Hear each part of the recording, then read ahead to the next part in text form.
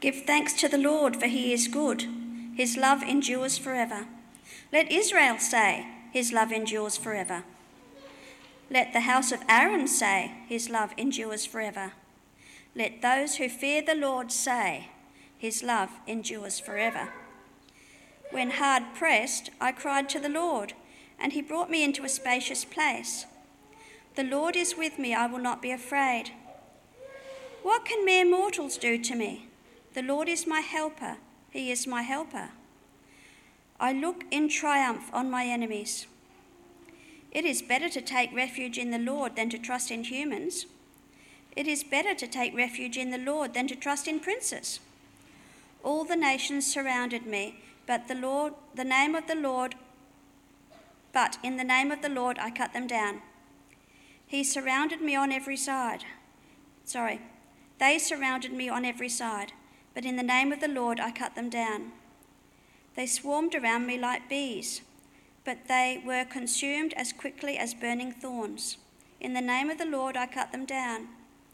I was pushed back and about to fall, but the Lord helped me. The Lord is my strength and my defence. He has become my salvation.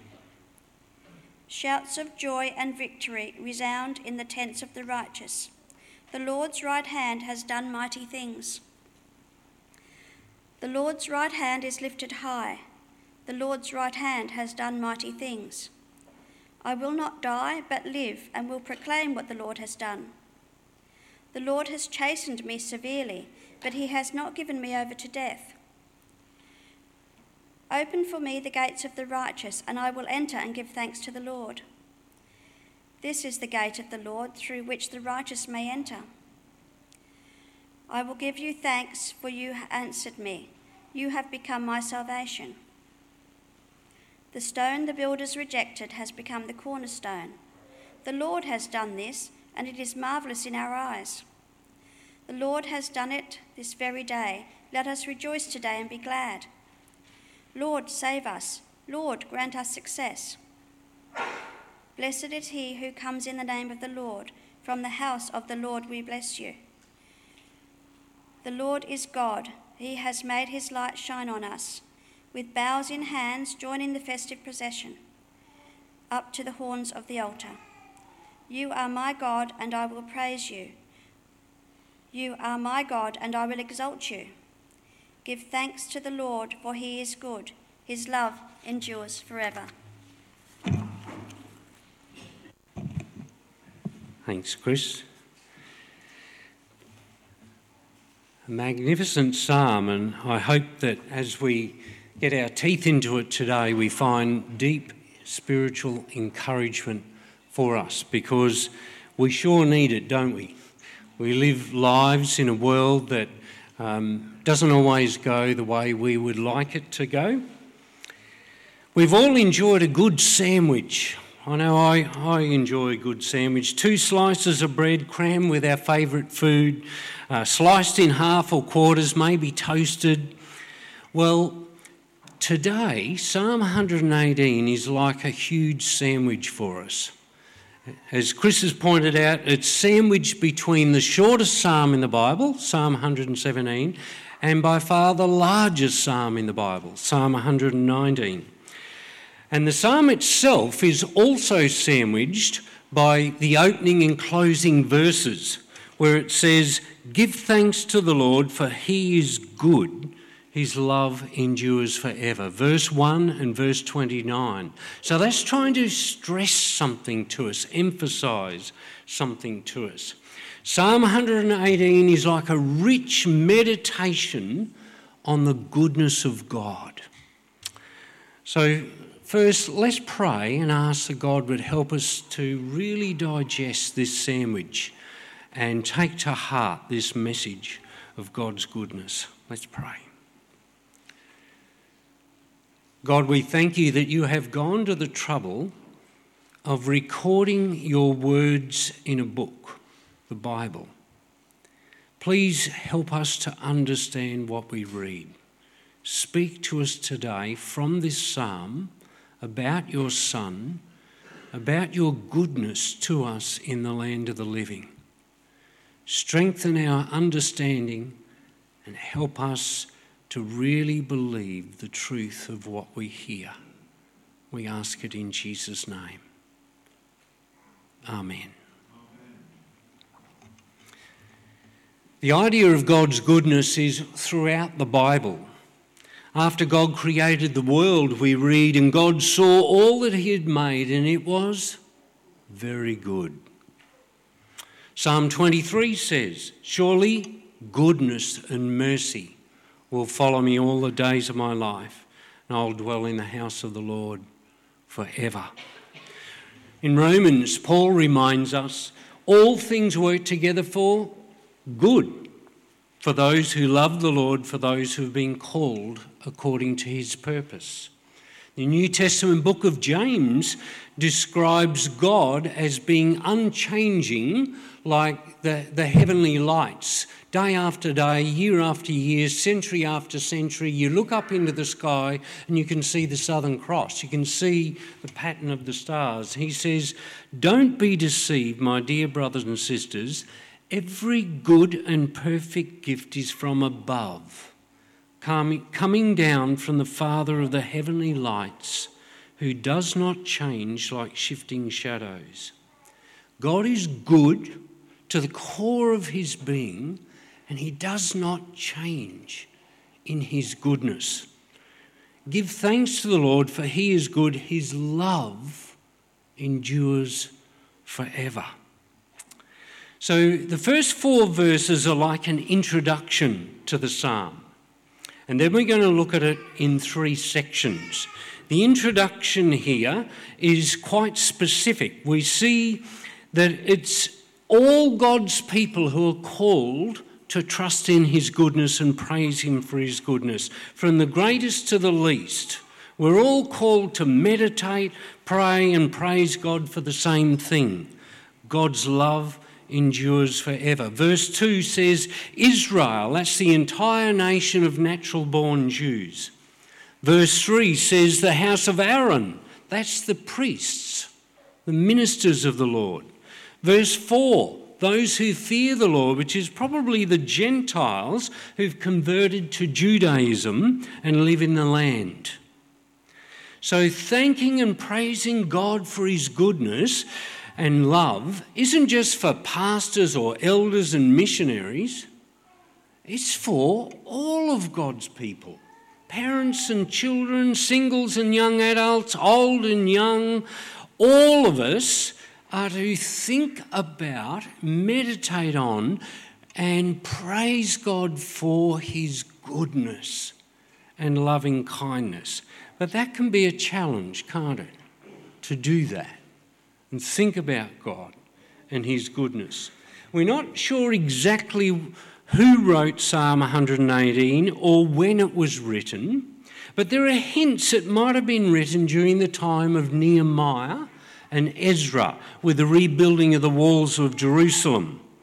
That's when Israel celebrated that rebuilding of the wall after 52 days. The walls have been just rubble, and God's people had no security. And the governor Nehemiah came along and he marshalled the people together, and in 52 days, despite opposition from their enemies, they had to work with a sword in one hand and the trowel in the other hand, day and night in shifts to get the wall rebuilt. And at the end, did they celebrate God? They'd been opposed, they'd been ridiculed, they'd been threatened with murder and all kinds of things. And they took refuge in God from their enemies. And it's quite possible this psalm was written as a celebration of that time. We don't know, though, because we're not explicitly told, but it's a reasonable assumption. What we do know for sure about this psalm is it's the most quoted psalm in the Bible. All the gospel writers, Book of Acts, Hebrews, 1 Peter, all quote directly from this psalm, and then Romans and Ephesians and other parts allude to it. So it's a pretty important psalm. So let's look at it in 3 parts, verses 5 to 14, verses 15 to 21, and then 22 to 29. So the first section, verses 5 to 14, these invite us to trust God's goodness in every crisis. It's not difficult to see crises in these verses. Look at what these verses mention, verses 5 to 14. Verse 5, when hard pressed. Verse 6, tempted to fear. Verse 7, in need of help. Verses 8 and 9, looking for refuge. Verses 10 to 12, surrounded by problems or enemies. Verse 13, pushed so hard you're about to fall. Verse 14, weak, defenceless, in need of saving. Man, these describe real trials, real difficulties, crises. The psalmist was much like us. Things don't always go smoothly, do they, in life? But in each situation, we're reminded where our help comes from. Where does our help come from? Verses 6 and 7, the Lord is with us. The Lord is with me, I will not be afraid. What can mere mortals do to me? The Lord is with me, he is my helper. I look in triumph on my enemies. It's like the psalmist he's cottoned on to the idea God is good and his love endures forever, and then he milks it for all it's worth in a variety of circumstances in life. That's exactly what we should do. But it's a challenge to do that. It's a learned thing. Think about the implications if God is not good. Just think about that. Then he couldn't be trusted, could he? How can you trust someone who's not good? How can you trust someone who's not good, especially in a crisis? They might let you down. He'd be disqualified from being the king and judge of the world, because to be a good king and a fair judge, he has to be good. He has to give good rulings. He has to do good to his people. You have to know where you stand. There has to be consistency. His love needs to endure forever. And the whole Christian faith would be undermined as fraudulent if God is not good like he says he is. So, of course, he's good. Otherwise, why would we worship a non-good God, a God you can't trust? How much needless worry and tears we have when we don't trust in the goodness of God. It's interesting, Hebrews 13:6 quotes verse 6. The Lord is with me, I will not be afraid. What can mere mortals do to me? And it's applying that verse to every believer. It's saying you can trust God. He's the only real place you can go for help. I'm not going to be afraid, whatever's going on around me. What can mortals do to me? Because God's on my side and he's good. But bridging that gap between knowing that and trusting God and doing that is a process of learning. Let me give you an analogy. In mid-primary school, our family moved to Darwin in the Northern Territory. Not long after we arrived, I was walking down the street. I wasn't familiar with the layout of the suburb, and I knew there were some shops nearby. Mum had sent me down to the shops. That was quite an acceptable thing to do in the mid-1960s. You could send your child down to the shops. No responsible parent would tend to do that today. And I saw an Aboriginal man in the street, and I'd never spoken to an Aboriginal man. And I thought, man, this guy's got to be a local. He's got to know where the shops are. So, all right, I'll ask him. So I went up to the Aboriginal man, excuse me, sir, could you tell me where the shops are? And he just pointed and he said, over there, boy. Oh, okay, wasn't quite what I expected. And then I said, how far are they? He said, a little bit long way, a little bit short way. I scratched my head and I had never come across pidgin English before. I'd never come across this concept of a little bit long way, a little bit short way. How far is that? So I knew straight away there's no point asking him how long a little bit long way, a little bit short way is. So I just thanked him and I kept on walking, eventually found the shops a few blocks away. Now, our experience of God can be a bit like that. We might expect one thing but find something else completely different, unexpected, when it comes to understanding God and his goodness. He will so often take us beyond our own concepts and ways of thinking that have shaped us through watching TV and social media and our interaction in human relationships. For instance, when we think about goodness, we think about law-abiding, kind and helpful actions. We speak of people who do the right thing by others as good people. If you leave your phone behind, they won't steal it. They'll tap you on the shoulder and say, "Excuse me, you left your phone on the seat." And we'll say to them, "Oh, thank you. That's so good of you." Or we'll say to a compliant or obedient child, "That's a good boy. There's a good girl. Wow, that's great."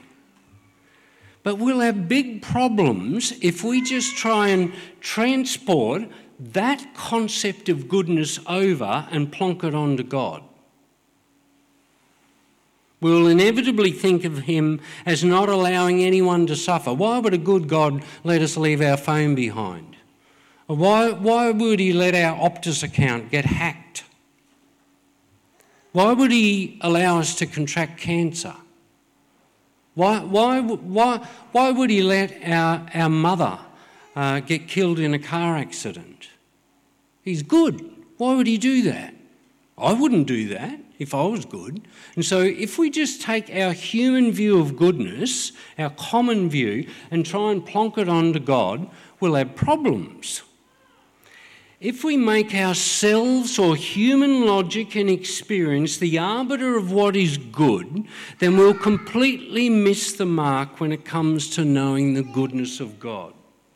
Look carefully at the language of the next section of this psalm, verses 15 through to 21.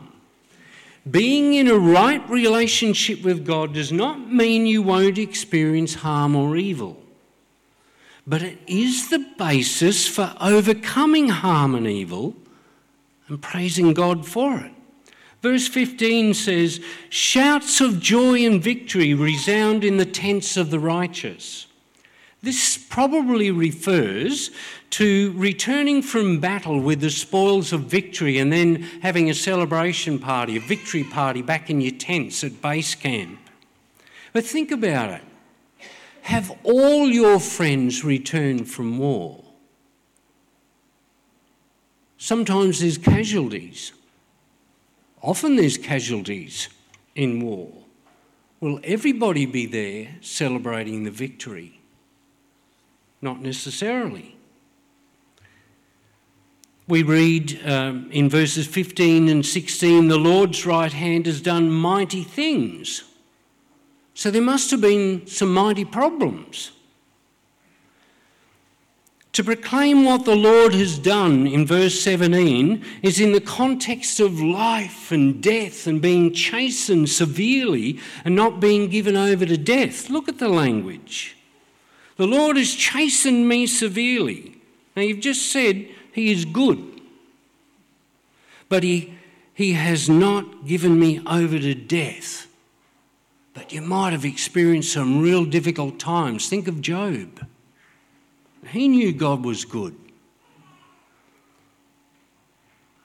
Verse 17, "I will not die but live and will proclaim what the Lord has done."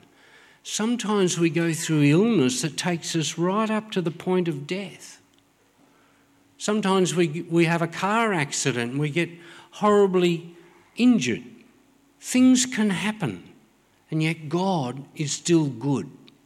Do you see that we've got to adjust our view of goodness based not on just our experience, but on what God declares in his word.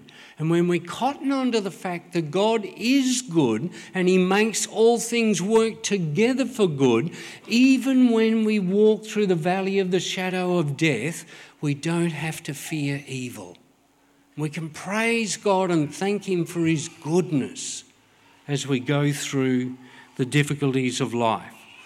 We need a robust idea, a biblical picture of God's goodness, not some unrealistic, idealistic or romantic notion.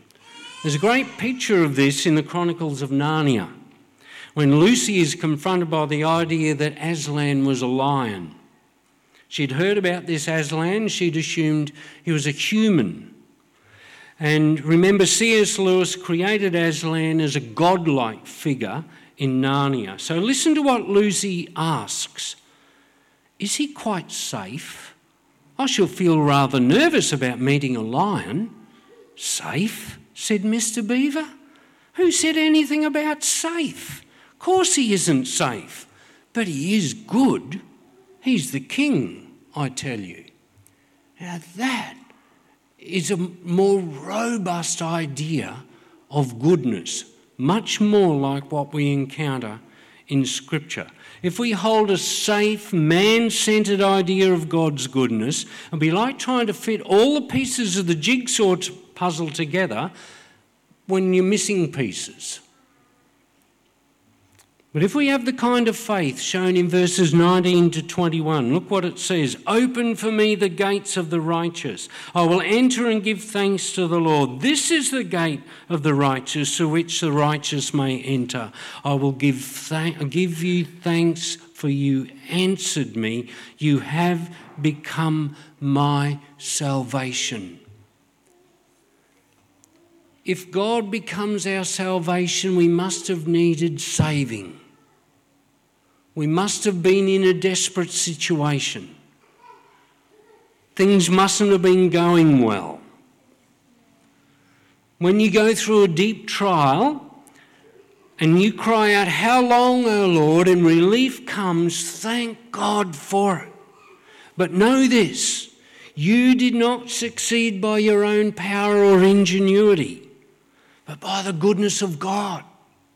And even with lesser things, remember that God has delivered you. He is the one who's carried you through. He is the only good God. So last year when I tumbled off the bushwalking track and wound up 10 to 15 metres down the side of the track, I was so thankful that I didn't hit my head on a tree or a log or break my neck or skull.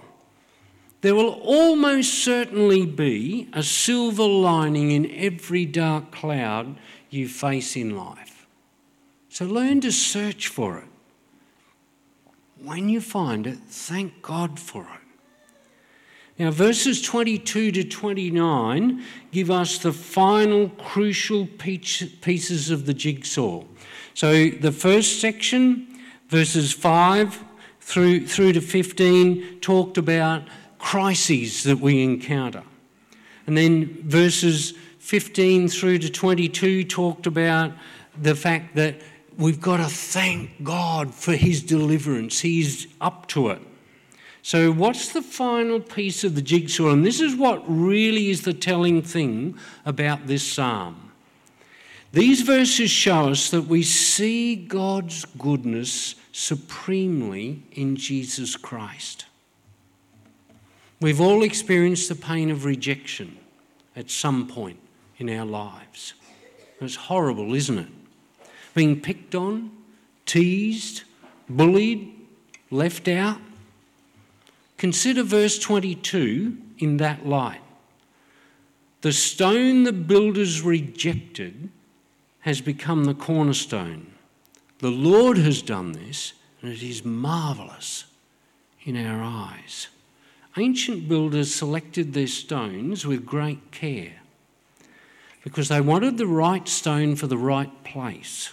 Some stones would be cast aside because they were unfit for purpose. They couldn't be fitted in anywhere and they were unsuitable. That's what happened to Christ. The leaders of the Jews saw him as unsuitable to be the Messiah. He claimed to be the Son of God, but he didn't fit their idea, their concept of what a Messiah would be. All four Gospels quote this verse as applying to Christ. The stone the builders rejected has become the cornerstone. The Lord has done this, and it is marvellous in our eyes. Jesus himself took these words on his own lips and spoke them to the religious leaders. The ultimate rejection is to be put to death. Jesus was spat upon, flogged and crucified. That's rejection. He was considered unfit to be the Messiah, the Saviour. But God knew he was exactly the right fit to be the Messiah. In Acts 4, after healing a lame beggar at the temple and being reprimanded by the Jewish authorities for doing that, Peter quoted Psalm 118:22. It is by the name of Jesus Christ of Nazareth, whom you crucified, but whom God raised from the dead, that this man stands before you healed. Jesus is the stone you builders rejected, which has become the cornerstone. Salvation is found in no one else, for there is no other name under heaven given to mankind by which we must be saved. Now look at verses 23 and 24. The Lord has done this. It is this very day. Let us rejoice today and be glad. It's marvellous in our eyes. By God's grace, Peter realised that Psalm 118 described what happened to Christ, the Son of God. Man intended to harm him and reject him, but behind it all, God did this marvellous thing and worked salvation through his Son. The crowds who greeted Jesus with palm branches when he rode into Jerusalem on a donkey shouted the words of verse 26 from Psalm 118. Blessed is he who comes in the name of the Lord. And look at verse 27. With boughs in hand, join in the festal procession up to the horns of the altar. That's exactly what they did. They got palm branches. We celebrated on Palm Sunday. In the Old Testament, the blood of sacrificed animals was applied to the horns of the altar. It says, with boughs in hand, join in the festal procession up to the horns of the altar. That's up right into the temple precincts of Jerusalem where the sacrifices were made. And that's exactly what happened to our Lord Jesus. He rode into Jerusalem and there he became a sacrifice. He was crucified, rejected, despised, the suffering servant. But with the coming of Jesus Christ, the greatest news the world will ever know came into the world. Christ rejected and crucified by man, but accepted by God and raised from the dead for the forgiveness of our sins. In light of the cross of Christ, Peter understood that the holy blood of the Lord Jesus Christ shed on Calvary was what God used to atone for his sins and for the sins of anyone who will turn to him, that they would be washed clean by the blood of Christ. Through Psalm 118, God opened Peter's eyes to see that Jesus Christ is our mercy seat. God set up his death and resurrection to be a throne of grace, where sinful men, women and children, both Jews and Gentiles, find mercy and grace to help with all their needs, great and small. To receive the Lord Jesus Christ and trust in his name is to receive the very goodness of God that justifies you in his sight, that washes you clean and declares you acceptable in God's sight. Do you see this? It's so clear in this psalm. Lord, save us. Blessed is he who comes in the name of the Lord. The Lord is God, and he has made his light shine on us. Psalm 118 was Martin Luther's favourite psalm. With all the difficulties and trials he went through in the Reformation, threatened with death, persecution, etc., he fled to this psalm. And his favourite verse in the psalm was verse 9. It is better to take refuge in the Lord than to trust in princes. Experience taught Luther that it was hopeless to go to councils and appeal to princes. He wrote letters and all sorts of things, and he got nowhere. The one who would be his helper and who had helped him was God.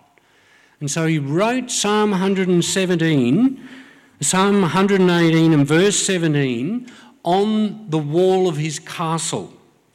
I will not die but live and will proclaim what the Lord has done. He is taking truth from a psalm about the goodness of God, the very centre, this sandwich, this rich meditation on the goodness of God, and he's holding it before his eyes, putting it on the wall so that he will not forget and he will remember whatever he goes through. God is good. Do we see this? Do we get this? You may be thinking, okay, how can I be sure about these things? I hear what you're saying. Why should I believe what you're telling me? I say, believe them because the Lord, who cannot lie and does not change, has revealed them for your salvation. They are written for us. Like in the book of Hebrews, quoting verse 6, the Lord is with me, I will not be afraid. What can mere mortals do for me? It's written for us. I say believe them because the God who is good and whose love endures forever has sealed them with his blood. The blood of an eternal covenant that has been ratified when he received his Son in heaven. I say believe them because the Son of the living God declared from the cross with his dying breath, Father, forgive them, for they know not what they do. It is finished. Either this is true or it is rubbish, like the words of a madman. Why was this story of Jesus Christ written down in the Gospels? Why has it been published all around the world and in so many different languages? John's Gospel tells us why. Jesus performed many other signs in the presence of his disciples which are not recorded in this book. But these are written that you may believe that Jesus is the Messiah, the Son of God, and that by believing you may have life in his name. The stone the builders rejected has become the cornerstone. The God who is good and who cannot lie has spoken. So hear this. God so loved the world that he gave his one and only Son, that whoever believes in him shall not perish, but have eternal life. Take heart in the goodness of God. Through the cross, God made an evil thing work together for good for all who love him and are called according to his purposes. You can count on that. You can stake your life on that. God is good to the core of his being and he will not lie to you. It is worth asking yourself, is my understanding of God and his goodness shaped by the message of the cross? Or is it being more shaped by the logic of this world? Do I really have faith in the Lord Jesus Christ, that he died for my sins and rose again, and that he's coming again to be the judge of the world? He is good.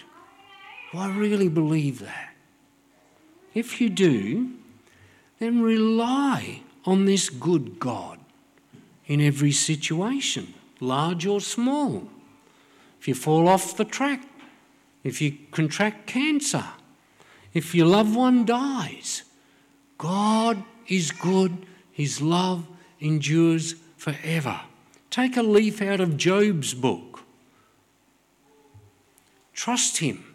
Even when Job lost all of his 10 children and all of his flocks and herds, he said, "Naked I came from my mother's womb, naked I shall return."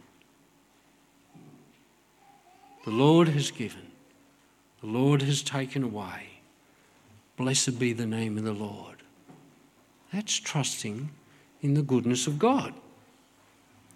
If you don't believe in Jesus Christ, then be inspired by this psalm to draw near to God because he is good. And trust in his Son, the Lord Jesus Christ.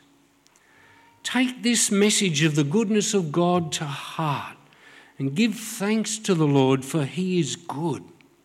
His love endures forever. So we can trust God's goodness in every crisis, thank him for his goodness in every victory, and behold his goodness supremely in Jesus Christ. Let's pray.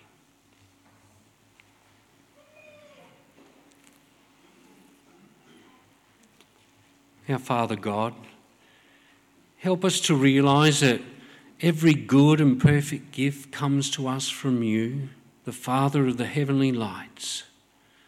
You do not change like shifting shadows. Help us to understand this good news we have just heard. Help us to grasp the implications for our daily lives. Convince us that you give new birth through faith in Jesus Christ, who lived and died and was buried and rose again, rejected by men, but accepted by you, that we might be set free from our sins. We ask you to increase our spiritual appetite. Help us to hunger and thirst for you and your divine goodness. Help us to digest this message of your goodness, shown so clearly in the cross of Christ. Give us the faith of this psalm writer. I will give you thanks, for you answered me and have become my salvation. Open the ears of our heart to you and to your Son, Jesus Christ, that we may go out from here as your people, trusting, rejoicing in your strength to do good to others in turn. Plant today's message so deeply into our hearts that we will not forget it. Help us know that you are faithful to do this, because by ourselves we cannot turn over a new leaf or convert ourselves. We need you, Lord, and you are good. So hear us. In the name of Christ we pray. Amen.